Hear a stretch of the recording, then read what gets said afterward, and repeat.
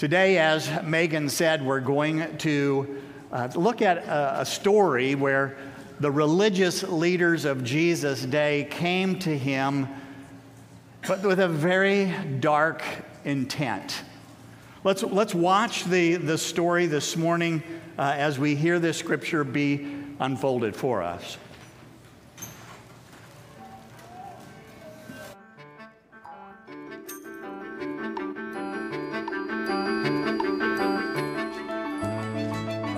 The religious leaders heard Jesus teaching in Jerusalem. They decided to send some men to ask Jesus tricky questions to catch him saying something wrong. The men said, "Teacher, we know you tell the truth. Is it right to pay taxes to Caesar or not?" Jesus knew what they were doing. "Why are you trying to trick me?" he asked. "Show me the coin you use to pay taxes." The men brought him a denarius.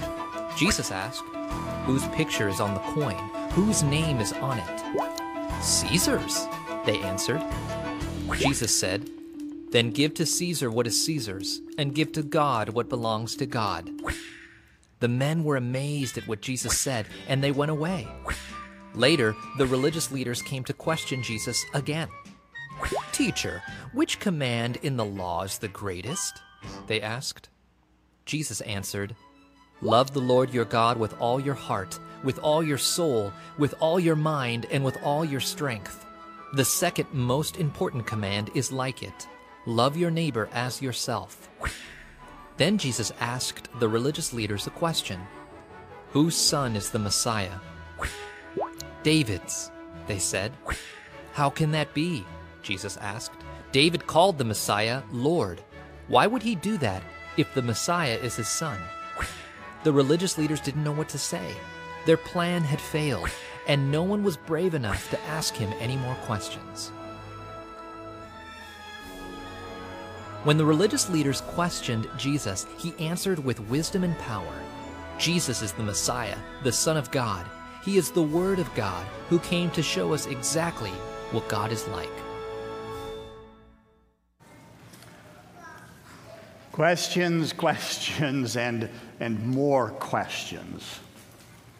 I wonder how many of you, and we can have a show of hands here if you would like, how many of you were taught or you learned by hard experience that it is best in polite conversation to avoid two topics? What are they? Politics and religion. Now, why is that? Why are those such hard topics? Well, I think you all know that it's because those subjects are things that people frequently feel very strongly about, and in a discussion they can actually get very passionate. I mean, dare we might even say aggressive about what they believe. And that happens to be a real problem if you don't agree with them, especially if you don't share their perspective. And so what do we have today in our story but the religious leaders? Those are the scribes and the Pharisees. These are the power people. These are the movers and the shakers of Jesus' time who try exactly that tactic to discredit Jesus, to try and get him into trouble, maybe even to get him arrested. They ask him two questions. The first one is about politics, and the second one is about religion. Should we pay taxes? And what is the greatest commandment that God has given us? Now, before we step into the world of our story, before we look at their questions, I need first for you to try and look into the hearts of these religious leaders. And I want you to remember something, and that is that in the Bible, the heart is the functional center of who you are. In other words, from a biblical perspective, it's your heart that controls the way that you think, the way that you feel, and the way that you act. Now, that's a little different than our culture, right? In our time, we tend to think of the brain as the control center of our life. And, well, the heart is just, the place where you experience emotions. So I need you to know, I need you to understand, because it's important when you're reading the Bible or when you're listening to sermons and you come across this word heart, that means the whole package of your humanity. What is in your heart defines who you are. Now, St. Luke's Lutheran Church has a mission statement. That is, we have a statement that summarizes the one thing that we are trying to accomplish, and hopefully it will appear on the screen to you next. Awakening what?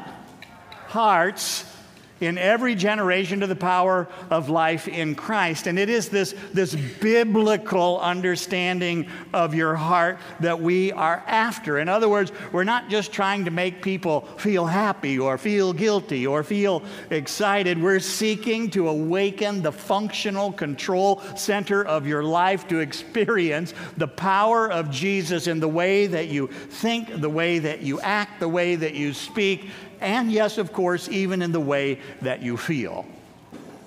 So, as we step into the world of the story, I don't want anyone here this morning to think that it is wrong to ask Jesus questions, to ask God questions, even really hard questions, because an awakened heart is not blind, it's not dumb faith. God created us as the pinnacle of everything that He made to be curious about Him and about the world that He made for us. And people, that curiosity should naturally lead us to try and discover, to try and learn more and more about God and the world. And the way we do that is by asking questions. But the challenge that we face is the need to be constantly checking our hearts. Where is your heart when you bring your questions to Jesus, when you bring your questions to God? What's the motivation of your heart? I mean, are you seeking to try and trap God somehow, or do you really, truly want to know God more and more? Or maybe you just want to work Him over there into the corner where you can keep an eye on Him. You know He's there just in case you might need Him along the way. Do you ask questions that intend to make God prove to you that He can be trusted? Because, see, it's pretty obvious where the Pharisees' hearts were. What did they want? They wanted to trick Jesus into saying something that could make Him look bad, that might throw the crowds into confusion who had been thrilled by His teaching. And so the first thing they do is throw Him a political curveball. Is it lawful to pay taxes to Caesar? Now, there is a whole bunch of political, historical, and religious background that we just don't have time to unpack this morning. So suffice it to say that they thought they had got Jesus right where they want Him, because if Jesus said, yes, pay your taxes, well, the crowds would be less than thrilled with that. I mean, after all, who ever wanted to pay more taxes? And if He says, no, don't pay your taxes, well, look, the first century version of the IRS would have been all over Him in a heartbeat. But what happens next? What happens next is like a flash of divine brilliance. Because here's Jesus, think about this with me, true God. He's been hanging out with the Father and with the Holy Spirit since before time began. Do you really think that you can trick Him?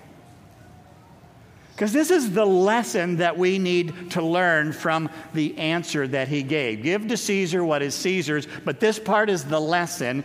Give to God the things that are God's. And so we ask, well, what things belong to God? And of course, the answer is everything, including this morning and especially your heart.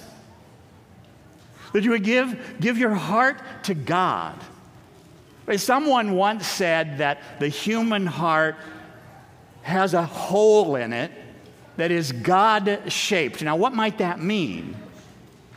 Well, it simply means that the only thing that can completely fill that hole in your heart is God. So how do you do that? How do you give your heart to God? Well, look, fast forward to the next question, the second question that we saw in our video.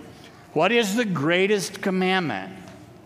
Now, once again, the lawyer in the story, now not a lawyer like we might think of a lawyer today, but rather a man who had studied the law of God in the Old Testament.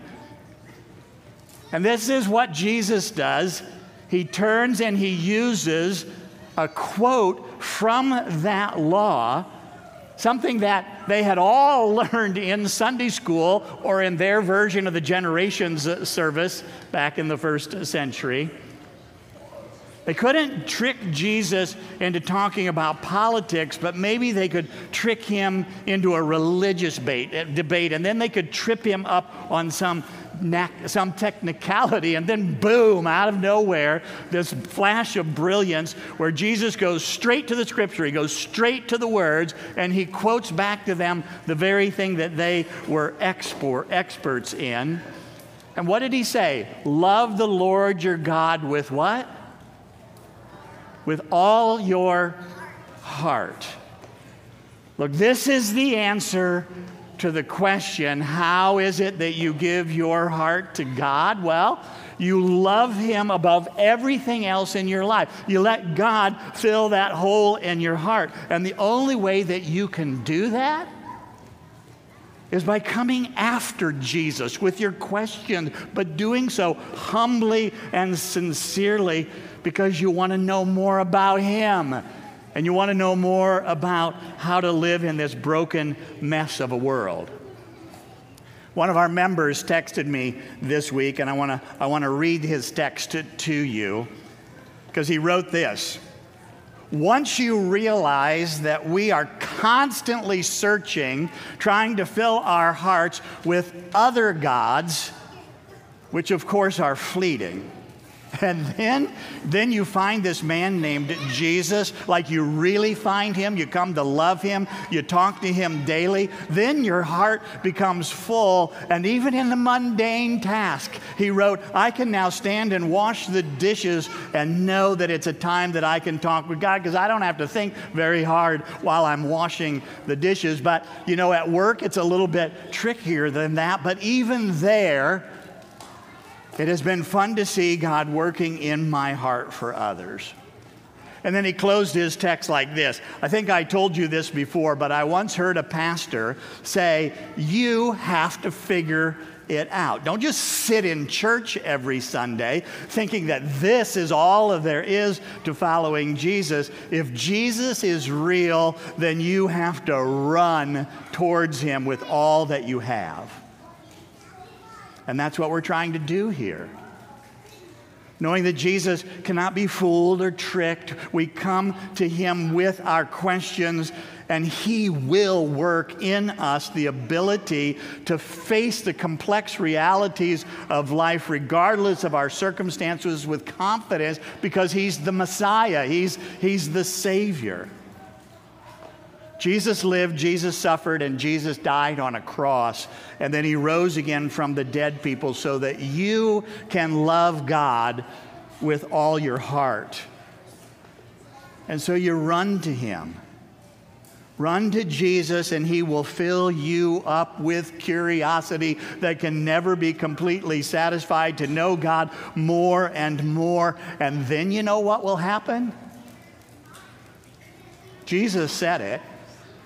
Love the Lord your God with all your heart and love your neighbors as yourself. On the night when Jesus was betrayed, he said to his disciples, I am the way, the truth, and the life. No one comes to the Father except by me. And that truth, that Jesus is the only way to have your heart awakened, will draw all of us closer together.